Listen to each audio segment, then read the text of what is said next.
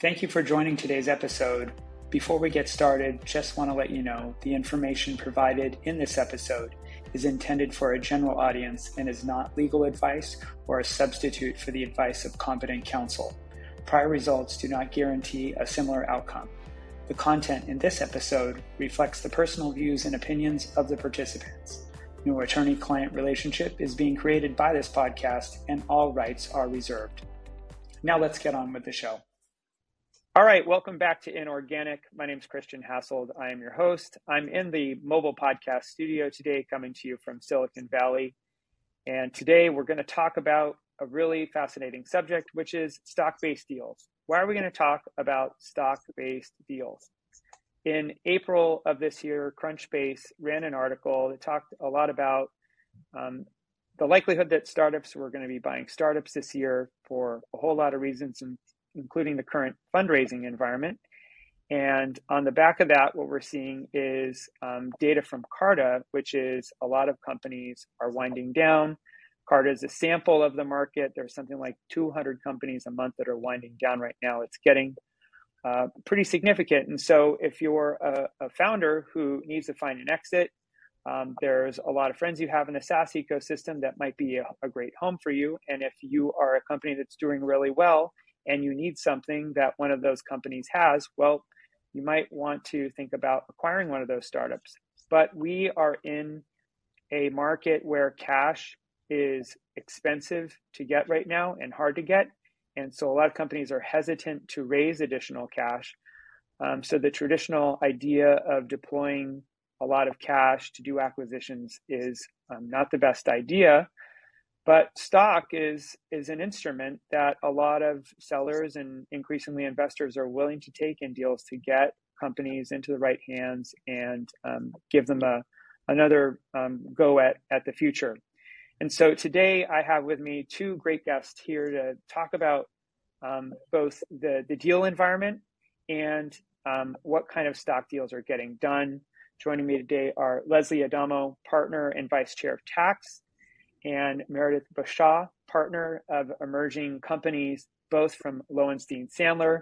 They're on the front lines doing the deals every day and have a great pulse on the market. So Lesley and Meredith, thank you so much for joining today. Thanks for having us. So if you wouldn't mind, just start real quickly with your backgrounds and a little bit about the firm. Meredith, why don't you start? Sure. I'm a partner in our emerging companies group, but I focus my practice on mergers and acquisitions for venture-backed companies. A lot of time that means exit transactions for these companies. But this year we are seeing startups buying startups. So we definitely wear both hats there. We also sometimes represent investors in venture-backed companies in connection with M&A exits. And in doing this, I work very closely with my partner, Lesley, because tax structure is really key in these deals. Hi, Lesley Adamo. I'm a partner in our tax group. I'm a real business tax lawyer, so I work a lot with our venture capital clients, our founders and startups. I work with our private equity group on M&A transactions there as well. I also work with bankruptcy, fund formation, I work with derivatives, etc. Lowenstein is a full service firm, so we have about 350 attorneys across 5 offices, and we do have a very large ECVC practice, which is where Meredith sits, and I think is going to be the focus today of our conversation.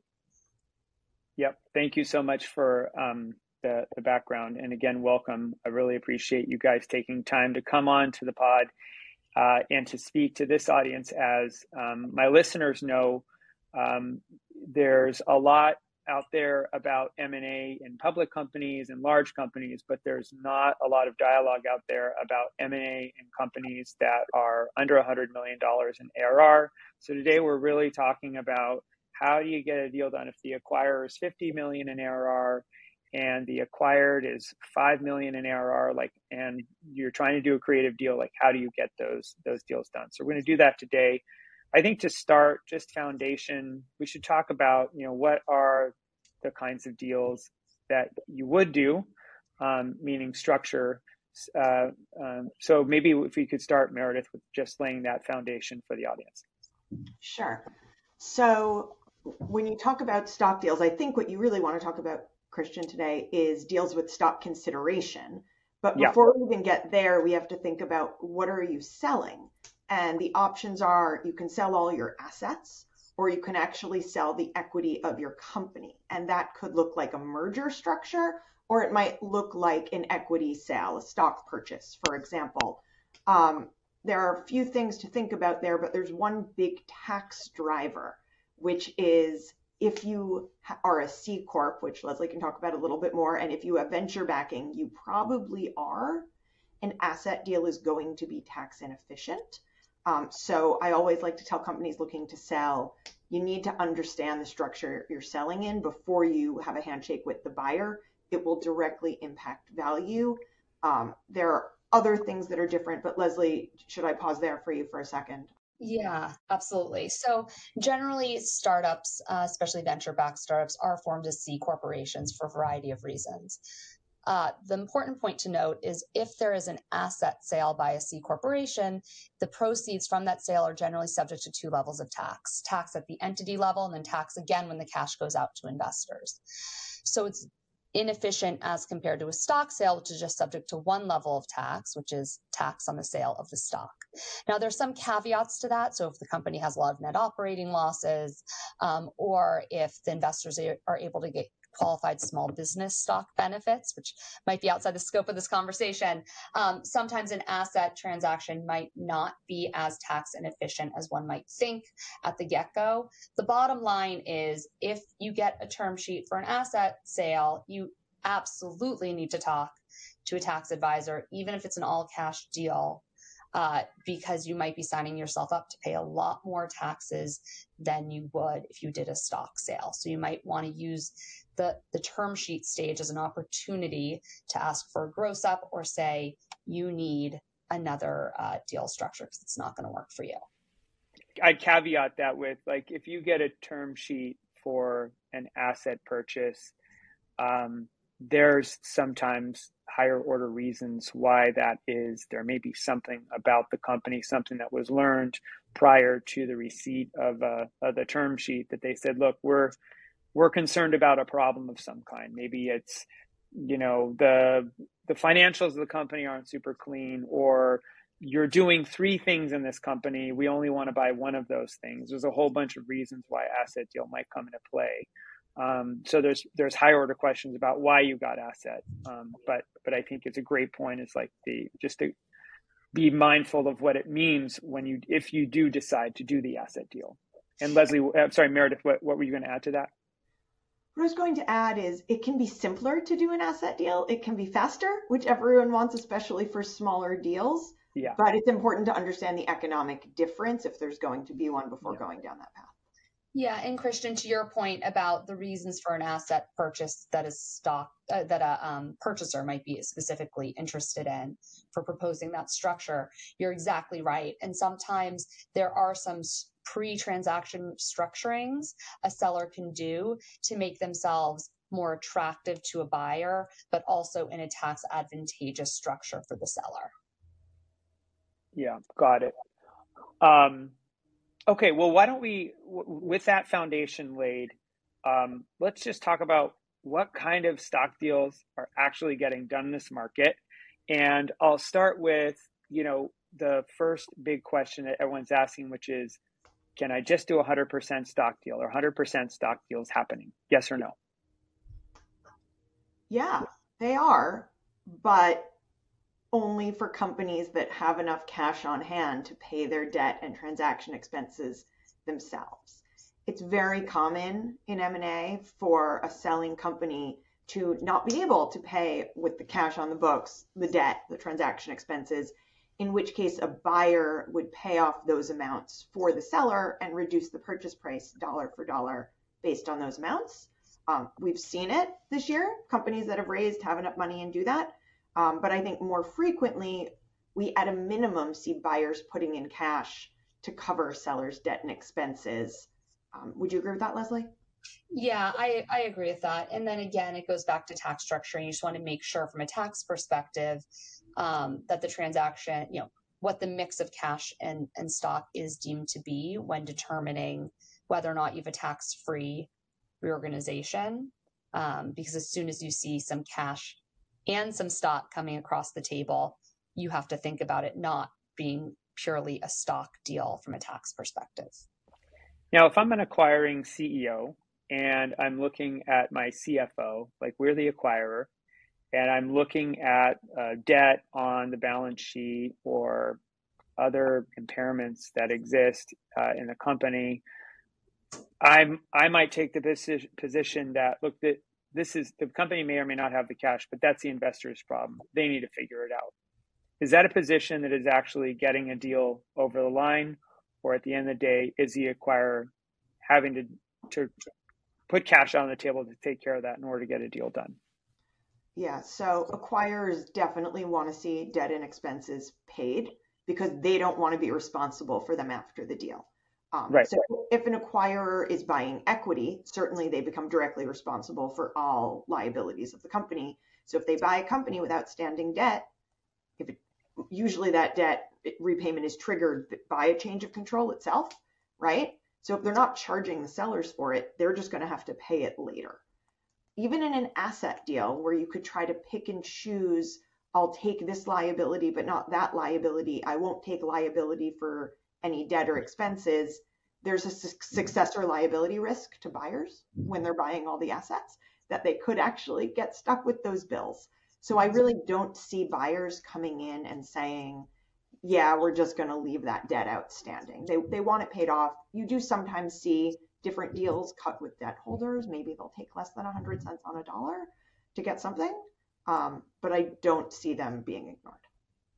Yeah, I was more saying, like, are they saying, look, you venture capital backer of this company, like, we're going to buy this company and we're going to take it off of your hands, but you need to satisfy this debt in order for us to close the transaction. Are you seeing anybody really take that position? A similar kind of request, because VCs aren't looking to take money out of their own pocket to get a deal done. Yeah, got it. And so then what, just back to the spirit of what is actually getting done, as a general rule, I mean, not a rule, as a trend, are you seeing 50-50? Are you seeing 70-30, like without being overly prescriptive, and then having someone say, Meredith and Lesley said, if you were to look at the sample size, the last 10 deals you've done, what is a percentage mix you're seeing actually get over the line? So I'm going to throw this to Lesley in just a second, which she knows I'm about to do.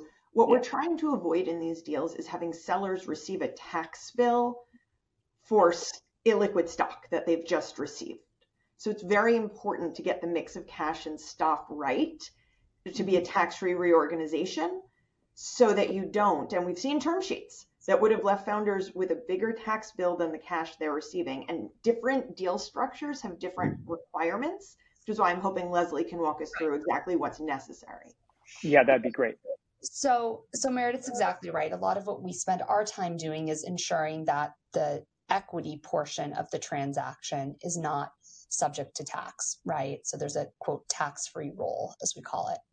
Depending on the deal structure, this can range from needing anywhere between 40% to 80% at least stock consideration. Sometimes there's the rare circumstance where, because of buyer structure, you need less than that, and any equity received is received tax deferred. But generally, the structures we're seeing, you need at least 40% to be stock consideration. Now, what's important to note is you don't want to be at 40%. You need to give yourself a healthy cushion, because valuations are somewhat subjective. And the other issue comes into play is, how are you going to value the stock, right? So we're looking for tax purposes at true valuation, fair market value of the stock. As everyone here knows, the 409A value is a valuation that a company will get from a valuation company as to the value of its common stock. In a transaction, sometimes you'll see deal terms where the equity consideration to be paid in the transaction is common stock, but being valued at something other than the 409A. So getting valued at the preferred price or getting valued at some multiple of EBITDA or something like that, but not necessarily the 409A value. And that puts a lot of tax pressure on the transaction if you're near that 40% line, depending on the deal structure. So we have to be very careful about valuation for the stock, and tax lawyers are always thinking about what is the true value of the stock being paid in the deal. Yeah, I want to get back to that in 1 second, but you said something earlier I just want to double click on. You said the stock mix needed to be, or could ideally is 40 to 60%, I think you said, but you said that could be lower depending on buyer structure. Can you just double click on what you mean by buyer structure? Sure. So sometimes if buyer, let's take a simple example. If buyer's if buyer's an LLC, let's start there. If buyer's an LLC taxed as a partnership, it could be the case that any equity contributed into buyer's structure can be received for buyer equity in the LLC could be received tax-free because there's not like an ownership threshold by contributing owners. If a new C corporation is being formed in connection with the transaction and buyers funding that new C corporation with cash at the same time that equity is rolling into it, it could also be the case that you don't need a certain threshold of equity to be paid over to the sellers. However, if this is like an acquisitive reorganization where buyer is an existing corporation and it's going to be paying some of its stock to the sellers, you might, depending on how the transaction's structured, so which of the reorganizations it falls into, you're going to need somewhere more than 40% if you do one type of reorganization, or more than 80% if you do a different type of the consideration to be stock. So it's like fully dependent on the structure of the transaction and the specifics. And the trend I generally see there is if you have a financial buyer, if private equity is buying you, you're more likely to be able to have lower amounts of stock consideration. They more often have LLCs in the structure. If you have a strategic buyer, you're going to need more stock consideration. And if it's an asset deal, that's when you need 80% stock consideration. If they're buying equity, there are different structures we can use where we might be able to get it lower, 60 or 40, but not with an asset deal. Is that right, Lesley? So the bottom line is anytime there's equity consideration being paid by buyer, seller should be receiving tax advice as to whether that equity consideration will be received tax-free. And sometimes there are small tweaks that can be done to deal structure to fix the problem, right? And sometimes not. And where there's not, that's where the tougher conversations come in. But the issue that we see often is sellers are not always getting tax advice at the term sheet stage. And it's really hard to, after a term sheet has been signed, to then later introduce these issues. And I'd say for buyer, and we represent buyer, whenever they're trying to propose any equity consideration being paid, we try to issue spot this for the seller ahead of time as well and point it out to the buyer, because it becomes a issue for the entire deal, right? If seller is not receiving their equity tax deferred. So I actually want to double click here for a second and just kind of talk to the listeners. What I see happen a lot of times in smaller companies is they say, all right, I want to acquire this company, and someone goes and gets a term sheet that, Atlassian famously has a term sheet posted on the web, copy and paste it. I'm going to write up my own term sheet and get it started because I want to save on the first round of legal fees. I don't even know if they're going to take this deal I do. And so being scrappy and creative and getting the first term sheet out in a stock-based deal presents a lot of risk for exactly what we're talking about here. And then the second point is that,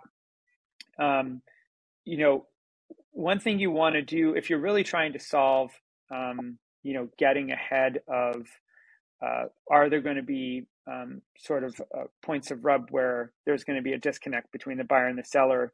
The right thing to do is to, if you want to preempt the lawyer, is actually get the investors to talk to one another, because the investors will usually know the kinds of structures that can be done, and they can be a good sniff test before you take it to lawyer. Now, if you're going to go from term sheet that you're actually going to want to execute, you should absolutely bring it to counsel, and transactional counsel versus a business lawyer. But my question for you, Lesley and Meredith, is it's my experience that M&A counsel typically does understand these tax issues. So can we count on them to bring in tax counsel, or do we as the buyer or the seller need to say, hey, thanks for all this, but will you please actually bring someone from tax on the line? I just want to make sure this is going to work. What's your advice? So I would just say at a firm that's full service, like a bigger firm, the M&A lawyers are always working with the tax lawyers, and we're always looking, they're always bringing it to the tax group. So if Meredith's reviewing a term sheet and it has equity consideration, she's never not speaking to one of her tax partners about the term sheet. There's someone's eyes always on it. We can't speak to what happens at other firms. And if you're certainly at a smaller firm where you're not sure whether or not they have tax counsel there, because it's not the case that every smaller firm does, you might want to specifically ask the question. I agree with that. If you're not using a full service firm, you need to be asking the question. Also, if you're in the habit, even at a larger firm, of interacting day to day with a more junior associate, which is often a very good idea for younger companies, just to flag, hey, this is when, please bring a partner in for me. You need senior level advice here, and you need tax advice. And just like a total plug for tax lawyers, it doesn't take us a long time to review a term sheet to spot these issues. We are all very familiar with these term sheets and the issues presented. So, just having a tax lawyer's eyes at the term sheet stage on the term sheet, I'd say is wise, because it's not super expensive and it could save you obviously tons of money down the line. All right, good double click there. I want to go back now to the stock conversation. One element of the stock conversation is, let's say that you're doing a transaction where some portion of the tender is preferred and some portion of the tender is common. And the common is intended to be used to create an option pool for the employees. The first question I have is, can I just give common to the acquired's employee base, or do I need to do something else?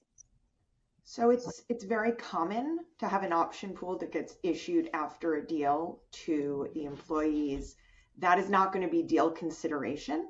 And in fact, anything that only goes to employees rather than all common holders is going to be taxed at ordinary income. It's compensation. That said, we see it all the time in addition to deal consideration, but this comes up a lot, right? If you're talking about options, it's certainly comp then, and it's after the deal, but we get asked all the time, can the earnout only be paid to employees rather than the full cap table? And the answer is, well, if you do that, it's not really a deal earnout anymore. It's consideration. So you get taxed as if it's consideration. Yep. But the reason why I asked that question, though, is it's like the buyer saying, I want to pay $10 for this company. I'm just going to use a low round number, right?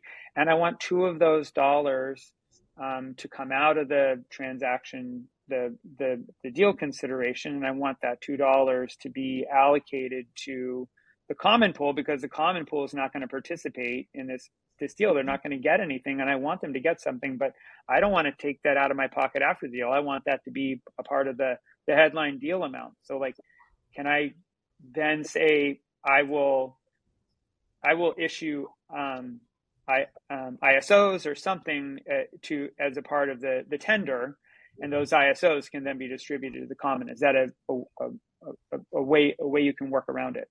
So I guess what I'll say is any amounts, whether it's in stock, ISOs, RSAs, RSUs, options, that go just to, or primarily to, service providers and are not being paid in respect of the equity those service providers are selling in the transaction is always going to be compensation. Now, whether or not that compensation is taxed right when the transaction occurs or later on depends on the form of that incentive equity, right? So some things like options are not taxed right away, but they're taxed when they're exercised, right? Just straight up stock that's not subject to vesting restrictions, so unrestricted stocks taxed right away. If it's subject to vesting restrictions, maybe, if you make an 83B election, that accelerates the tax, etc. So then you just have to really think hard about the type of incentive equity being given. And this is another point that often comes up in the term sheet stage is sellers need to very much be aware of any incentive equity that's being issued, the form it takes, the conditions attached to it, and have to think hard about what the tax consequences are going to be and when they should negotiate those terms. Yeah, I mean, the reason why I bring it up is like, if you think about, let's think about a deal where you do a stock heavy deal, which actually works out to be a good deal for whatever reason for the acquired, and all of a sudden, it's a large stock deal, and now some of the common who's been there for a long time is all of a sudden getting stock as consideration, right? So what that means for the audience is awesome to get this stock as consideration, but now you have to pay tax on it. Yeah, if right? The common holders are receiving equity from buyer because it represents value for the equity they hold, that can be received tax-free depending on the structure. The issue is where there's a value shift. So if you just liquidated the company a moment in time before the transaction, let's say all the consideration would go just the preferred because you're not going to clear the preference stack. But you decide in the deal to give something to common because they're really a bunch of founders or other key employees and you want them to feel loved, that's going to be taxable. But if you liquidated the company a moment in time before and the common was actually going to get something in the deal and then they get consideration commensurate with that, that's not a value shift. So that might be able to be received tax-free. Got it. So there's a little bit of extra nuance there. But what I was just going to say was, let's say for some awesome reason that you're actually clearing the preference stack, and now stock consideration is going to the common, right? That is a taxable event, right? Not necessarily, no. That could be tax-free to the common holders if it would be otherwise tax-free because of the deal structure. Okay. That's where we won't have enough stock in the deal. Got it. Yes. So that's the trick is you have enough stock in the deal, then you can actually make it tax-free and you can put common in their hands. Now, the acquirer is now going to say, yeah, but I actually want to make sure that these employees are going to be with us post-deal. So now I need to put some more on top and I need to put vesting in place and actually create an option pool. And I might want to put that in the transaction as well. So that might end up being another element of the structure. Is that true? Yeah, what I'll say is, let's go back to the example we just gave where everyone's getting money in the deal because the value of this target company is such that everyone get paid if it was just sold for cash on that day. It could be the case that buyer says, okay, everyone's getting, let's say, 85% stock, 15% cash for their equity, right?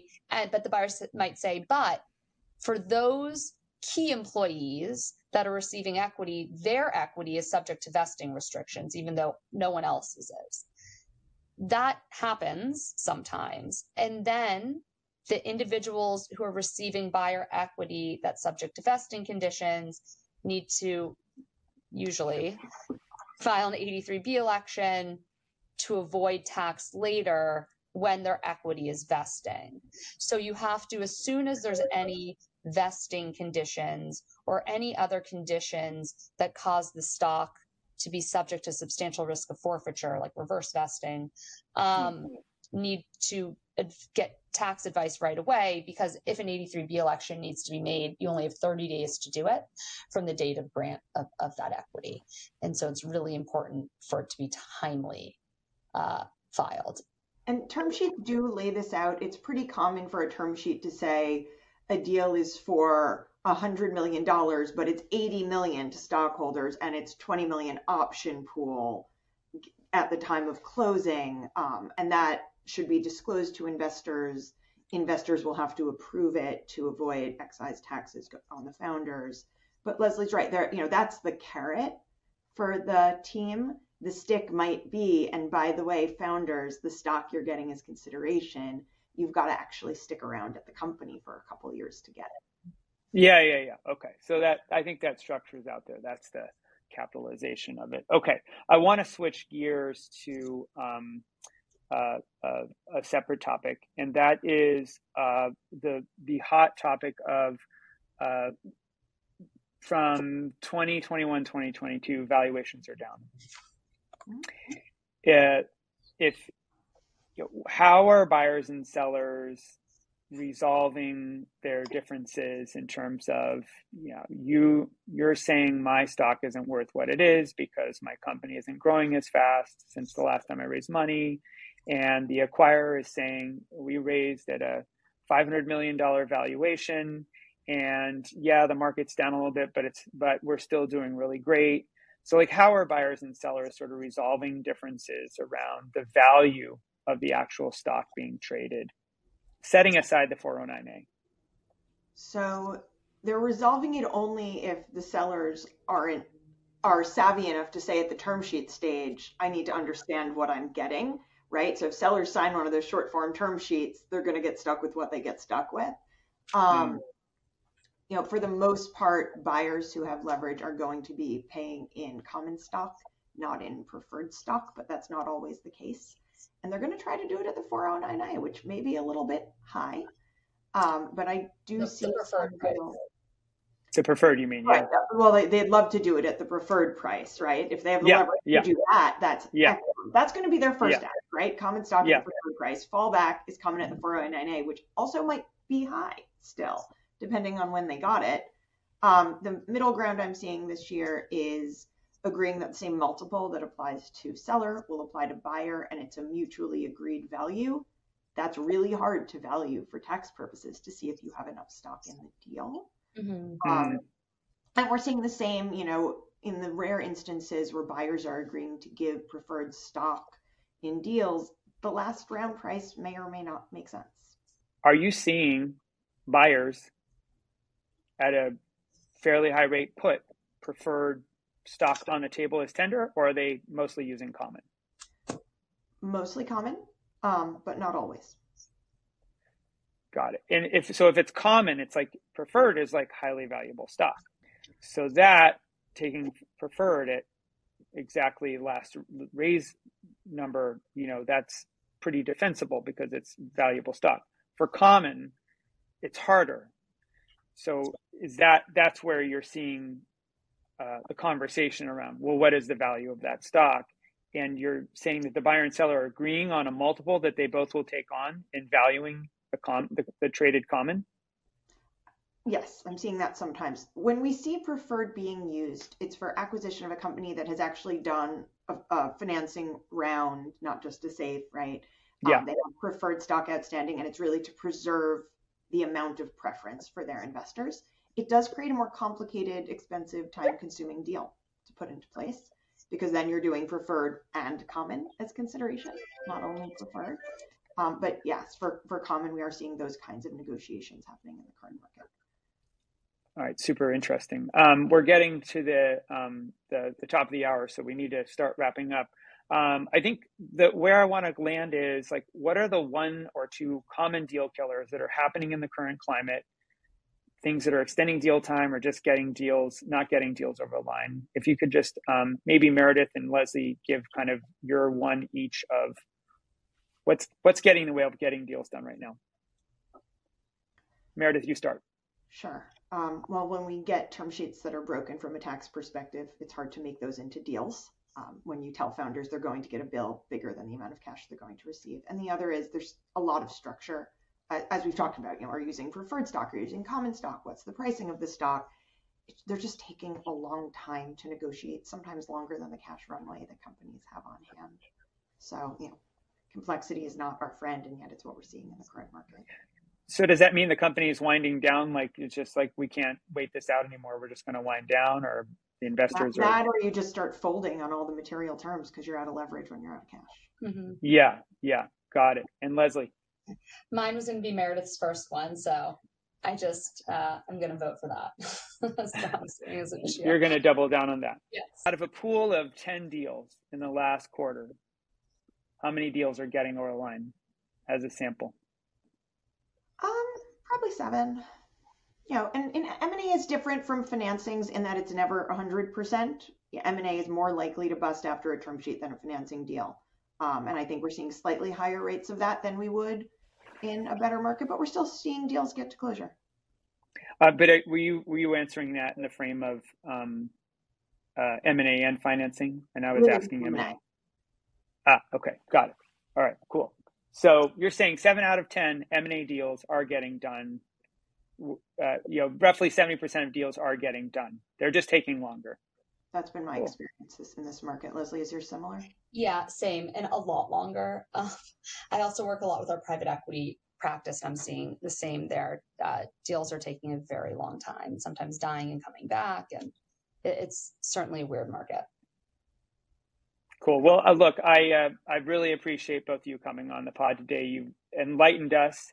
I think if it's one thing that I've taken away from this episode is that tax is a super complicated topic, and you absolutely need a tax attorney. But I hope that what we did here is maybe shed some light on the reasons why, and maybe some things to think about before you get to just cutting that first term sheet, having some informed conversations about structure and about, and also among the investors about, what is the kind of deal that it's possible to get done. Just getting ahead of those things that can save time and cost and ultimately help get the deal over the line. Meredith and Lesley, thank you so much for joining me today.